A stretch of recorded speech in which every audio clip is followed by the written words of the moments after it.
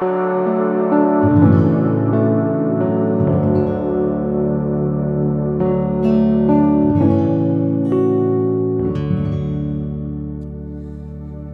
good morning. What a delight to be together in church and be part of the church family. I have had the privilege of being part of church my whole life. From the time that I was a baby, my parents brought me to church, and I've been a part of 3 churches that I called home, that were my home churches. Arlington Evangelical Free Church, Arlington Heights Evangelical Free Church was the first church, and then Village Church of Barrington, and now the Bridge Church. And in a season when church is being looked at again by people coming out of COVID. Is this worth it? Should I go? Should I invest in this? Part of the questions that are being asked is, what's the benefit for me? What do I get out of this? Why, is this going to make my family better? Is this going to make my children safer? Is this what do I get out of being involved in church? And why should we be engaged in church? We have been looking at the book of Acts, and it is a story of church planting. It is a story of God giving His will for us as believers to gather together in churches and to encourage each other, to build each other up, to use the gifts that we have to serve each other and the community around us and to advance His kingdom. That's, in short, the plan for church. So why is it a delight to be involved in church? It's because it's where God is working and what He's doing. Where He says, where 2 or 3 are gathered in my name, there I am with you in your midst. He's not talking about the fact that He is omnipresent. God is with us always. He's talking about being with us in an important, special way when we come together in church. Is church planting difficult? Is church difficult? The answer is yes, because it's relationships, and relationships are hard. And expectations aren't always met. As we continue the story of Paul planting churches now that we've been talking about for a while, who are in the middle of his 3rd missionary journey, and he will be wrapping up this 3rd missionary journey in force in this sermon, in these 16 verses. We're looking at Acts 20, verses 1 through 16. We who have been saved are here with a purpose.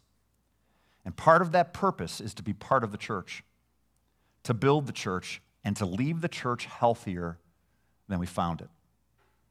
Did you know that was your job as a Christian?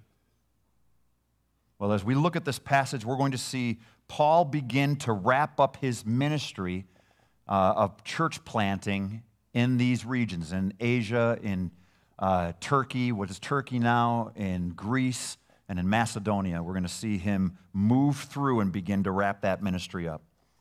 Let me read the passage and then we'll pray. We are in Acts 20, verses 1 through 16. Acts 20, verses 1 through 16. As we move there, let me tell you a little bit about what's been happening in Paul's ministry. He's been on 3 missionary journeys. It started in 46 A.D., He was saved. He spent 3 years growing in his faith and building up his faith. And then he was sent out in 46 AD from 49 to do his first missionary journey. And then in 49 to 52, he did his second missionary journey. And now for the last number of years, 53 to 58, he is finishing his third missionary journey. And that's where we are at the end of that story. So Acts 20, verses 1 to 16. Read along with me, if you will. After the uproar had ceased, Paul sent for the disciples, and when he had encouraged them and taken his leave of them, he left to go to Macedonia. When he had gone through those regions and had given them much encouragement, he came to Greece. And there he spent 3 months, and when a plot was formed against him by the Jews as he was about to set sail for Syria, he decided to return through Macedonia. And he was accompanied by Sopater of Berea, the son of Pyrrhus, and by Aristarchus of Secundus, and Secundus of the Thessalonians, and Gaius of Derbe, and Timothy and Tychicus, and Trophimus of Asia. Forgive me for botching that a little bit. I practiced that. I can't believe it. If I read it another time, I'd be really good. Now these had gone on ahead and were waiting for us at Troas. We sailed from Philippi after the days of unleavened bread and reached them at Troas within 5 days. And we stayed there for 7 days. On the first day of the week, when we were gathered together to break bread, Paul began talking to them, intending to leave the next day, and he prolonged his message until midnight. There were many lamps in the upstairs room and where we had gathered together, and there was a young man named Eutychus sitting on the windowsill, sinking into a deep sleep, and as Paul kept on talking, Eutychus was overcome by sleep and fell down from the third floor and was picked up dead. But Paul went down and fell upon him, and after embracing him, he said, "Do not be troubled, for he is still alive." When Paul had gone back up and had broken the bread and eaten, he talked with them for a long while until daybreak, and then left. Then took away the boy alive. They took away the boy alive and were greatly comforted. But when we went ahead to the ship and set sail for Assos, intending from there to take Paul on board, for that was what he had arranged, intending himself to go by land. And when he met us at Assos, we took him on board and we came to Mytilene. Sailing from there, we arrived the following day opposite Chios, and next day we crossed over to Samos. And on the following day we came to Miletus. For Paul had decided to sail past Ephesus so that he would not have to lose time in Asia, for he was hurrying if it might be possible for him to be in Jerusalem the day of Pentecost. Let's pray together. Heavenly Father, in 16 verses, we read a story of churches that are being encouraged, that are being visited, that are grieving a bit the coming absence of Paul. And what now? And Father, for them, they must have wondered, will the church continue to grow? Will it remain? Will it be faithful? What difficulties will we go through? And here we are in the 21st century, wondering the same thing. And we can declare with confidence, because the church is yours and that we are the bride of Christ, that you are the one that will establish and continue your church. And you're the one who will bring us home. And you are the one that will continue to be faithful even when we aren't. Father, in a season in America when the church is waning, I pray that you would establish and revive your church, and that you would bring us back to health so that we can do the work that you called us to and be the voice and the witness that you called us to. In Jesus' name, amen. Today we're going to look at passages and begin a conversation over the next 3 sermons about wrapping up a season of ministry. And today we're going to see that wrapping up ministry should be intentional, it should be relational, and it should be with the expectation that God will continue to work. In the first 6 verses, we see that Paul is wrapping up his ministry intentionally. We find him now in Ephesus in verse 1. It says, "After the uproar had ceased, Paul sent for the disciples, and when he had encouraged them and taken his leave of them, he left to go to Macedonia." So now if you put up the map, if you would, he starts out in Ephesus, where he has spent a great deal of time, and he is going to move up to Macedonia, up in here. And there are 3 main churches that he's established there in Philippi, Thessalonica, and Berea, right next to each other, and other churches that we may not know of. But his intention is to go there with the idea that he's collecting money to go to Jerusalem, wants to get to Rome and to Spain. That's what he longs for. God has put a burning desire in his heart to do ministry elsewhere. And he goes the opposite direction where he's going to go down to Jerusalem. He goes up into Macedonia to complete the work that he was called to. He's planted these churches. He has tried to establish these churches. He's built into these churches, and he's not done yet.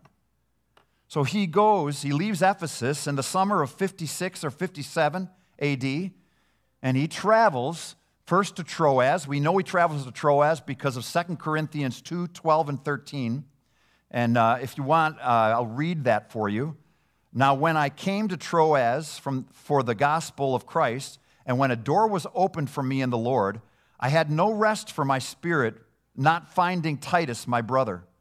But saying goodbye to them, I went on to Macedonia." He went to Troas, and in Troas, put the map back up, right there, the church is being established, and he found open doors for the gospel, but at the same time, he didn't find Titus. Well, we're going to see why that's significant and why his heart is troubled. He is trying to gather together the ones he has been training to be pastors, the ones he's been training to lead the church, and he is gathering them together to walk with him for this season through Caesarea and down into Greece with the purpose of continuing to train them. In verse 2, it says, when he had gone through those regions and had given them much encouragement, he came to Greece. And there he spent 3 months, and when a plot formed against him by the Jews as he was about to sail for Syria, he decided to return through Macedonia. So there's a lot there. He spends 3 months in Corinth. How do we know he spends 3 months in Corinth? Because of the passage in Romans 15:19 and Romans 16:3. And while he's there, he writes the book of Romans. And we learn a lot about what he's thinking in those 3 months. He longs to get to Rome in Romans 1. And he's been praying that he could get there. And his plan is to get there. He thinks he's going to be there in about a year.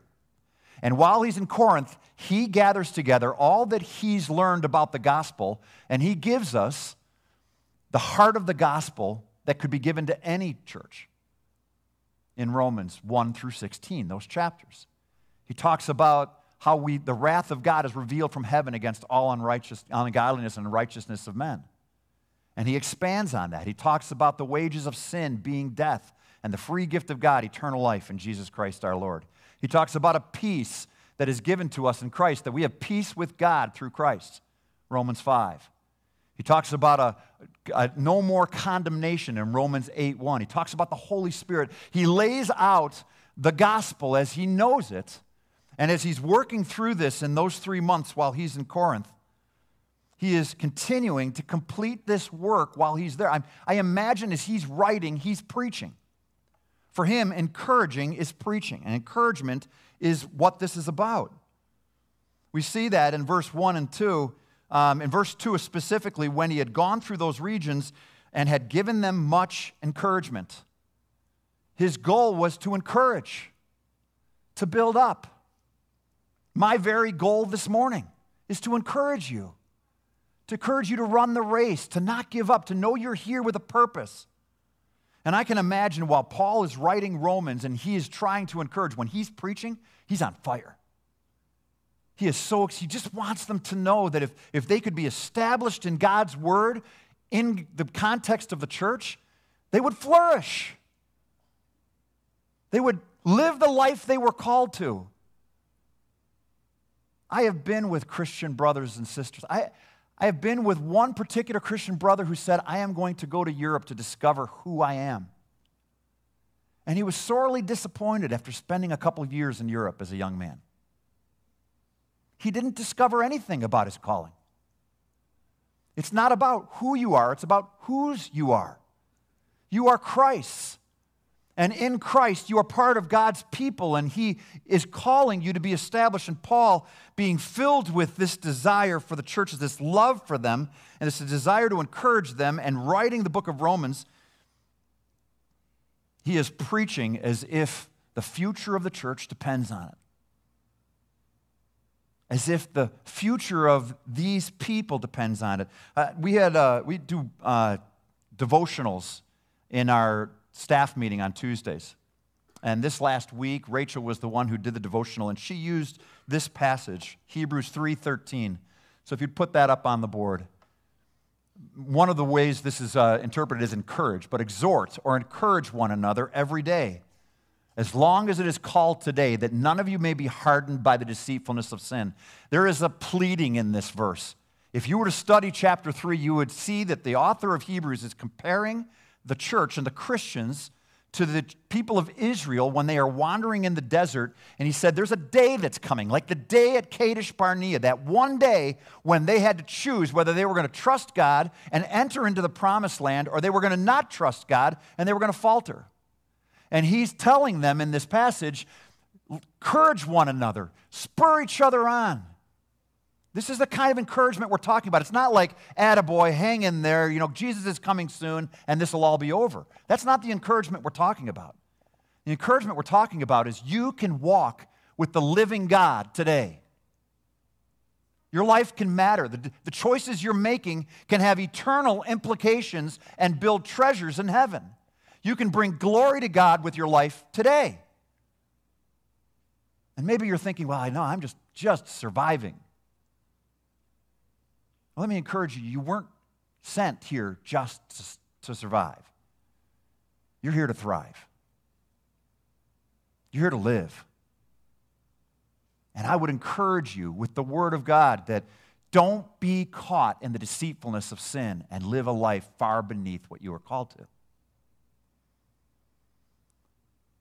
Wrapping up ministry intentionally for Paul meant preaching and encouragement. Let's continue in verse 3. And there he spent 3 months, and there was a plot that was formed against him by the Jews as he was about to set sail for Syria.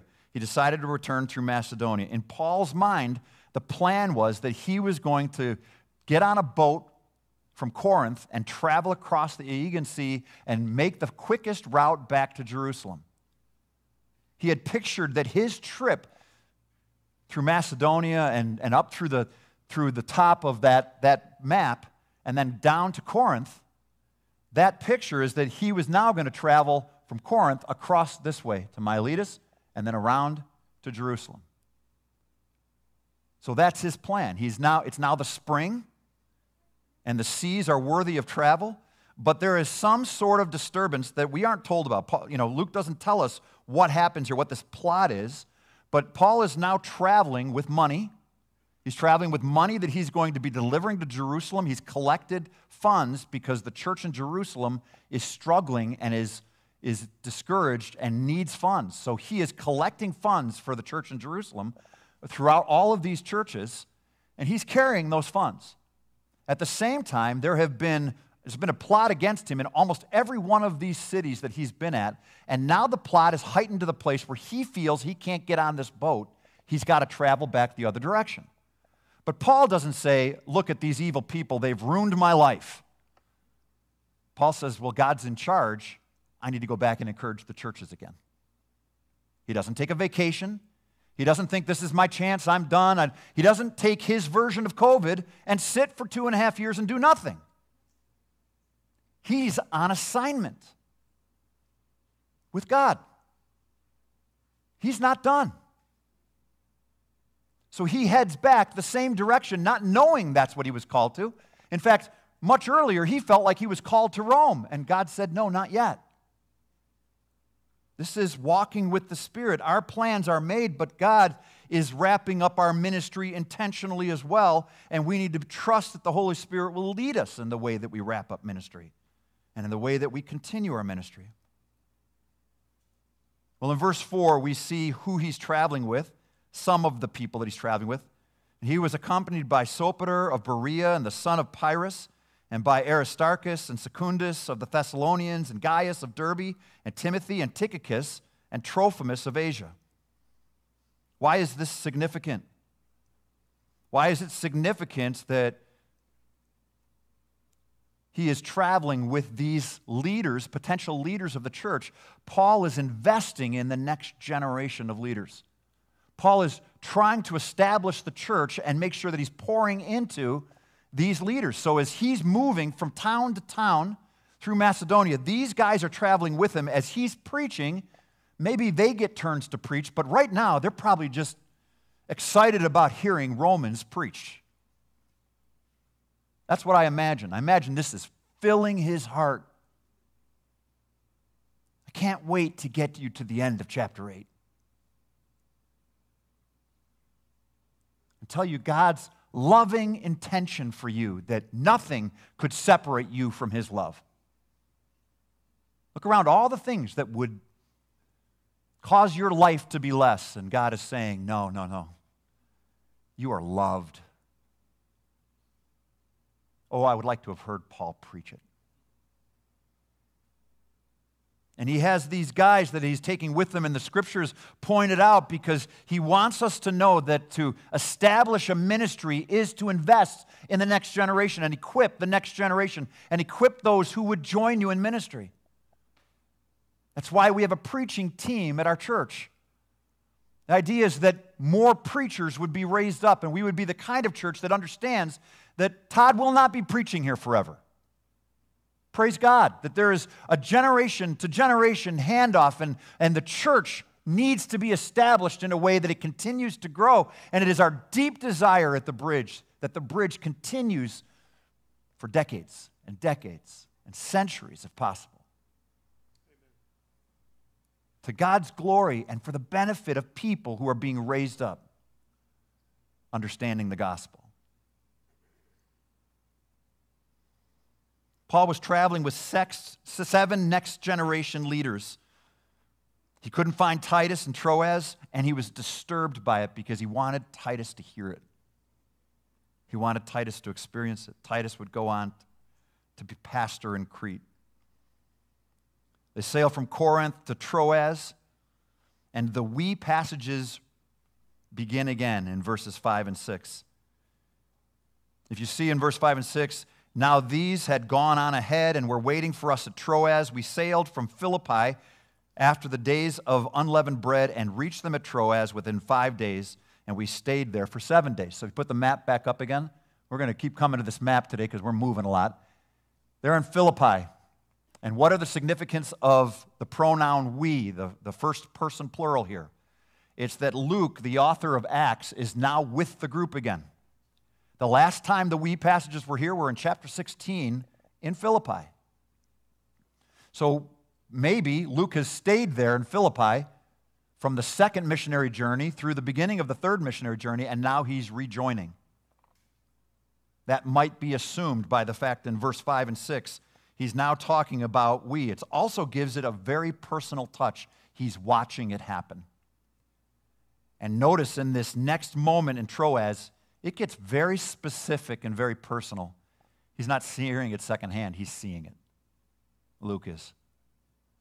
So they travel from Philippi to Troas, and they get on a boat and travel that distance. And there in Troas, God continues to work. These open doors continue to be obvious. They sail from Philippi over the days of unleavened bread and reached them at Troas within 5 days, and we stayed there for 7 days. So they stayed in Troas for 7 days. There is this short window where Paul and these leaders of the church, these young leaders of the church, are gathered at Troas, meeting together with the Christians, and in those 7 days, their goal is to continue to establish them and make sure they remain. Make sure they fight. Make sure they walk with God. Make sure they don't give up.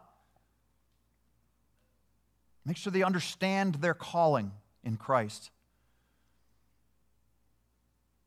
Well, wrapping up ministry intentionally is what Paul's doing. Let me show you now that he's wrapping up ministry relationally in verses 7 through 12. On the first day of the week, when we gathered together to break bread, Paul began talking to them, intending to leave the next day. And he prolonged his message until midnight. First, I want you to see that they're already meeting on Sunday. There's already the parts of a church where they're breaking bread together the first day of the week. So breaking bread there is taking communion. We're going to be doing that in a minute. And they are remembering the Lord's death and resurrection regularly together. And there is preaching going on. And there's a lot to be said for the preaching in this sermon. And I could draw attention to the fact that any of you that have complained about the length of my sermons might consider this as maybe this is my model for future sermons to keep you here till midnight. But you could also say that Eutychus might be a model for what you might respond if I try that. But I would actually point out that that's not the point at all. The point is that Paul is, even though he needs to travel, even though he needs to get to Jerusalem and he has a purpose to get to Rome and to Spain, he doesn't want to end. He has more to say. He wants to make sure, he loves them. It's personal. He could have said, that's enough. I'm tired. What about me? He doesn't want to end and they don't want to leave. In verse 8, there were many lamps in the upstairs room where they were gathered together. This isn't a huge church. It's a gathering of believers that are in this upper room. And there's not many buildings at the time that have 3 floors, but this building has at least 3 floors. And they have a room that they can gather in, but they can only barely fit because they're so pieced in together that Eutychus is sitting in the windowsill. They're anxious to hear. And more than likely, Eutychus is working with his hands all day long, and he's exhausted. Not just coming from Africa, I've already told you that people travel 2 hours by foot to get to church. We don't know what it is to struggle to get to church. These people long to be at church and long to hear what God has to say, and they don't want to miss a moment. I pray that we get on fire for God and His Word. I pray that we can't get enough. I pray that we are not asking, what's the least we have to do, God, for you so that you're not ticked at us? I pray that we're asking, God, what else can I do? Use me. Here I am. Send me. Wrapping up ministry relationally, this gathering was family. They're in the upstairs room. They've been breaking bread together. They've taken communion together. They've got the lamps lit, and it's not like lamps with switches, right? These are lamps. The oil lamps are lit. Fire hazard kind of thing. As all these people are packed in. And there was a young man in verse 9 named Eutychus sitting on the windowsill, sinking into a deep sleep. And Paul kept on talking. There's plenty of jokes there to be had. Eutychus was overcome by sleep and fell down from the 3rd floor and was picked up dead. Eutychus goes into a deep sleep. Have you ever started to fall asleep and you shake like that? You feel like something's shifting or you're starting to fall? This is a guy that has fallen fast asleep, deep sleep, and when he begins to fall, he doesn't recover. And he falls to 3 floors to his death. That's what it says. He says that Eutychus, overcome by sleep, fell down from the 3rd floor and was picked up dead. In verse 10, Paul went down and fell upon him. After embracing him, he said, "Do not be troubled, for he is alive." Verse 10 is this miraculous moment where let's begin with Paul's personal response. Paul doesn't stand up at a distance and say, "Well, that was dumb to sit there. Well, I'm tired too. I'm still preaching." Paul runs down. I'm sure Paul's exhausted. He runs down and fell on him and embraced him. This is personal. He loves him. He wants him to be okay. And then God gives what is only mentioned in the Old Testament with Elijah and Elisha, with Jesus, with Lazarus, these moments when God raises somebody from the dead, these momentous moments where God is saying, "This is my signature on what is being said and done here." I want you to know that hundreds of millions, if not billions, I don't want to exaggerate, of Christians have died and have not come back to life. It doesn't mean it wasn't personal for us. It's personal. Why does God bring Eutychus back to life? This is a time when they did not have the New Testament. It was being written. Romans was just written. And Paul is preaching the gospel as he knows it. The way he's come to understand it and the way that he brings it is his heart is full and his sermon goes long and God is putting his imprint. This is my church. This is what I'm doing. I'm establishing this church. And he raises Eutychus from the dead as if he's speaking from heaven saying, this is what I will continue to build and this is what I'll continue to do.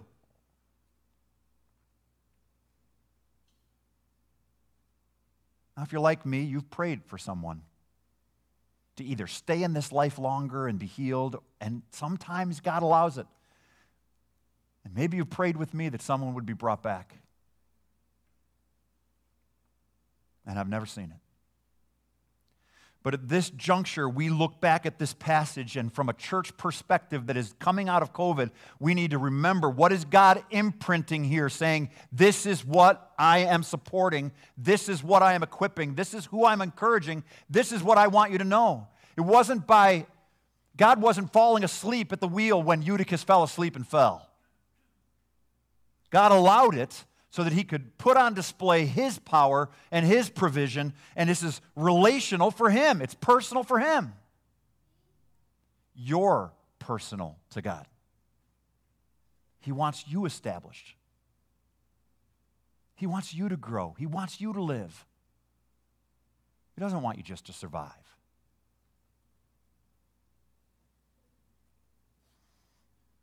Verse 11, when Paul had gone back and had broken bread and eaten, he talked with them a long while until daybreak, and then left. Verse 11 might be that Paul didn't learn his lesson.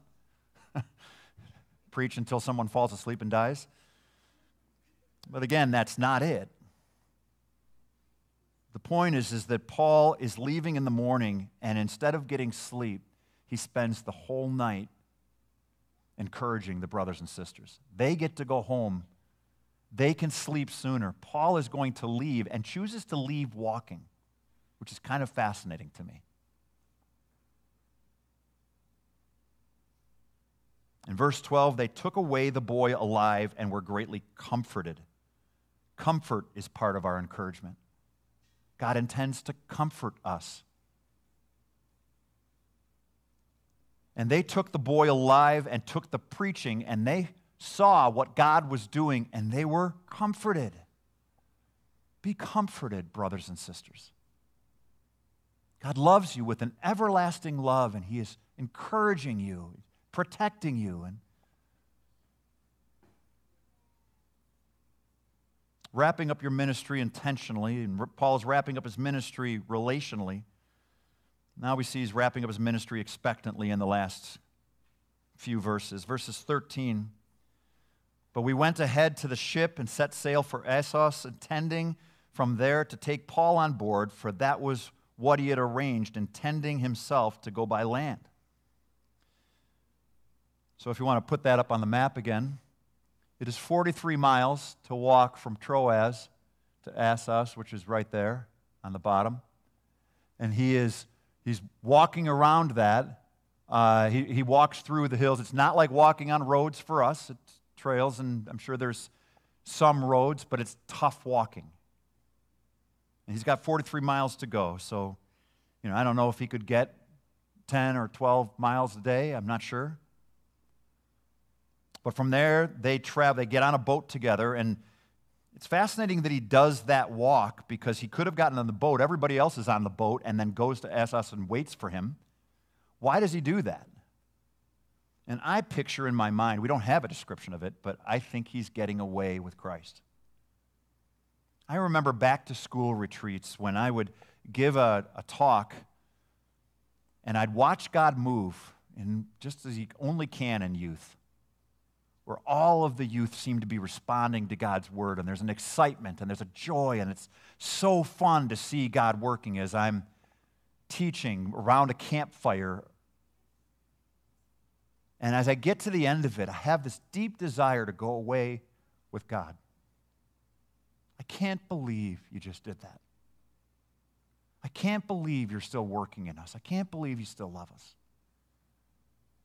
I think Paul's heart is filled as he leaves this work that God's doing in Troas. And maybe he would want to stay, but he's not supposed to stay there. He's supposed to go on.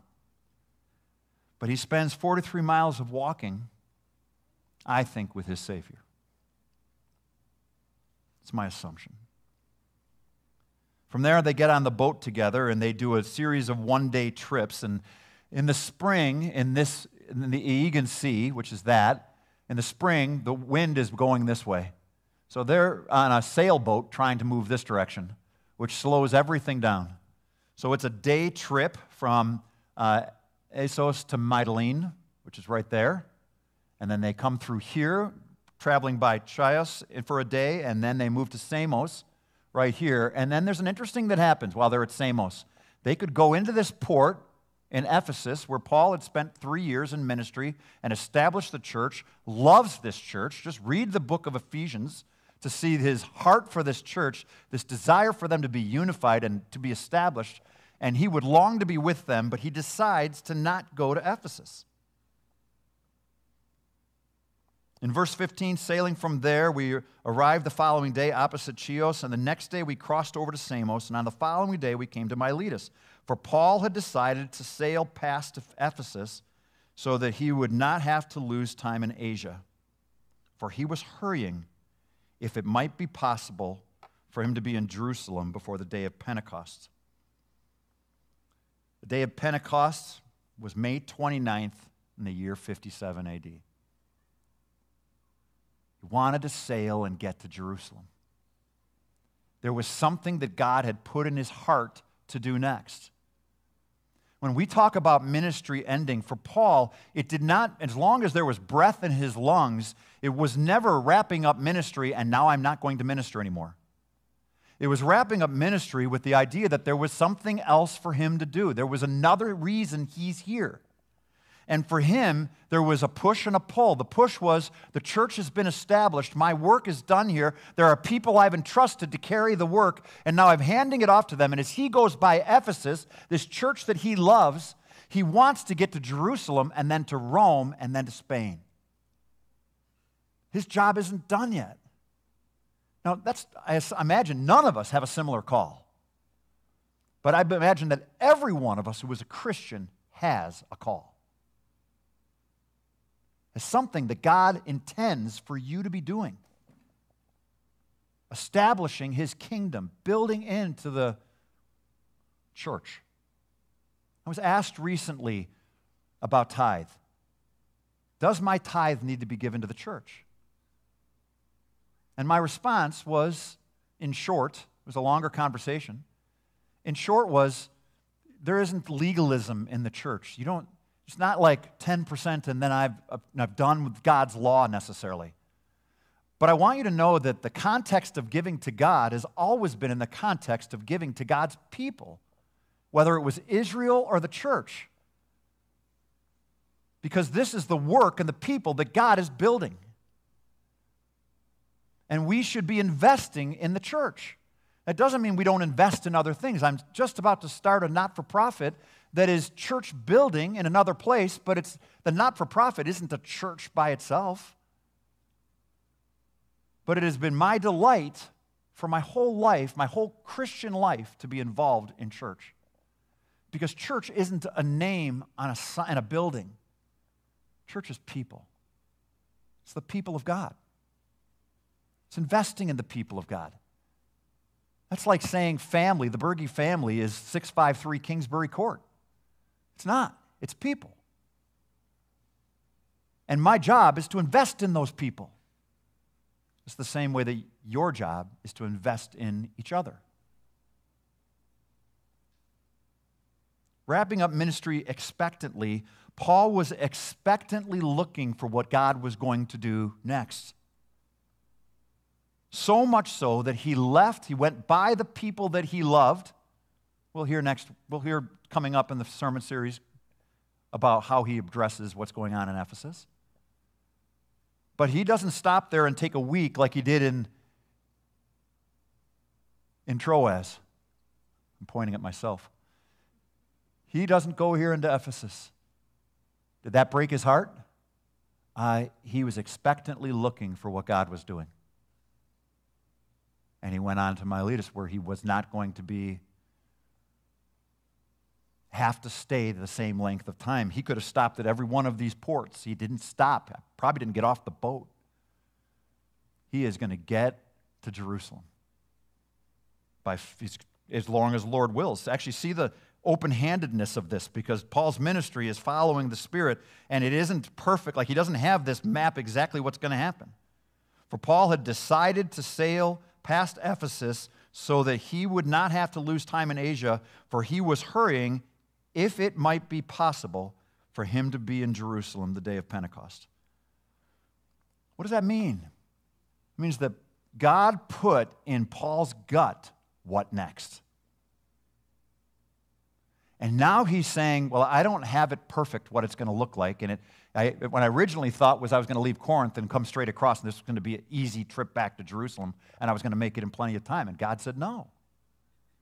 Because walking with God means you have to alter and change. And walking with God has been set up in such a way that you can't plan out your next 10 steps and not cling to God. You need God every day.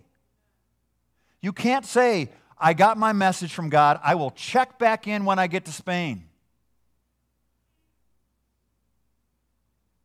Leading in the church so far with this church has been this wonderful responsibility and exciting trip of discovering what God's doing, and it has turned out so different than I imagined. And I had a chance to get together with other church planters, young church planters who were thinking about planting a church at Trinity. And as I talked to them, I told them, I'll tell my story, and you could put a title over the story, What God Did, but your story won't be the same. He opened up the schools for us. If we planted another church, would he open up the schools again? I have no idea. I know God's building his church. And I have no idea what's about to come. I know God's building his church, and I want to be part of it. And it is a privilege to be a part of it with you.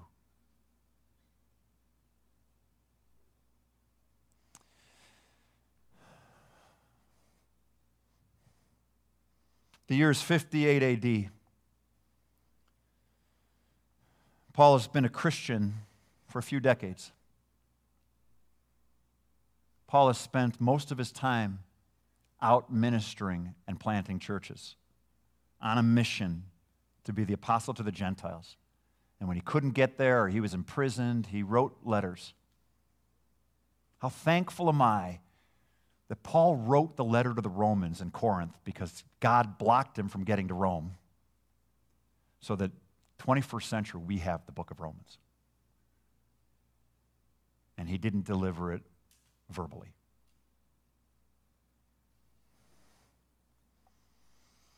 But the truth is, Paul's intention to go on to Rome and then to Spain, he would come against imprisonment and difficulties that he couldn't imagine, that he didn't see. And eventually, under Nero in the mid-60s, he would be put to death, early to mid-60s. He would be martyred. And 2 Timothy, the last letter we have. And right up until the end, he's telling Timothy, take what I've entrusted to you and entrust it to others. 2 Timothy 2:2. This is our job. Did you know, Christian brother and sister, you are here on assignment. And we are here together. And what a privilege to be your pastor. Let's pray.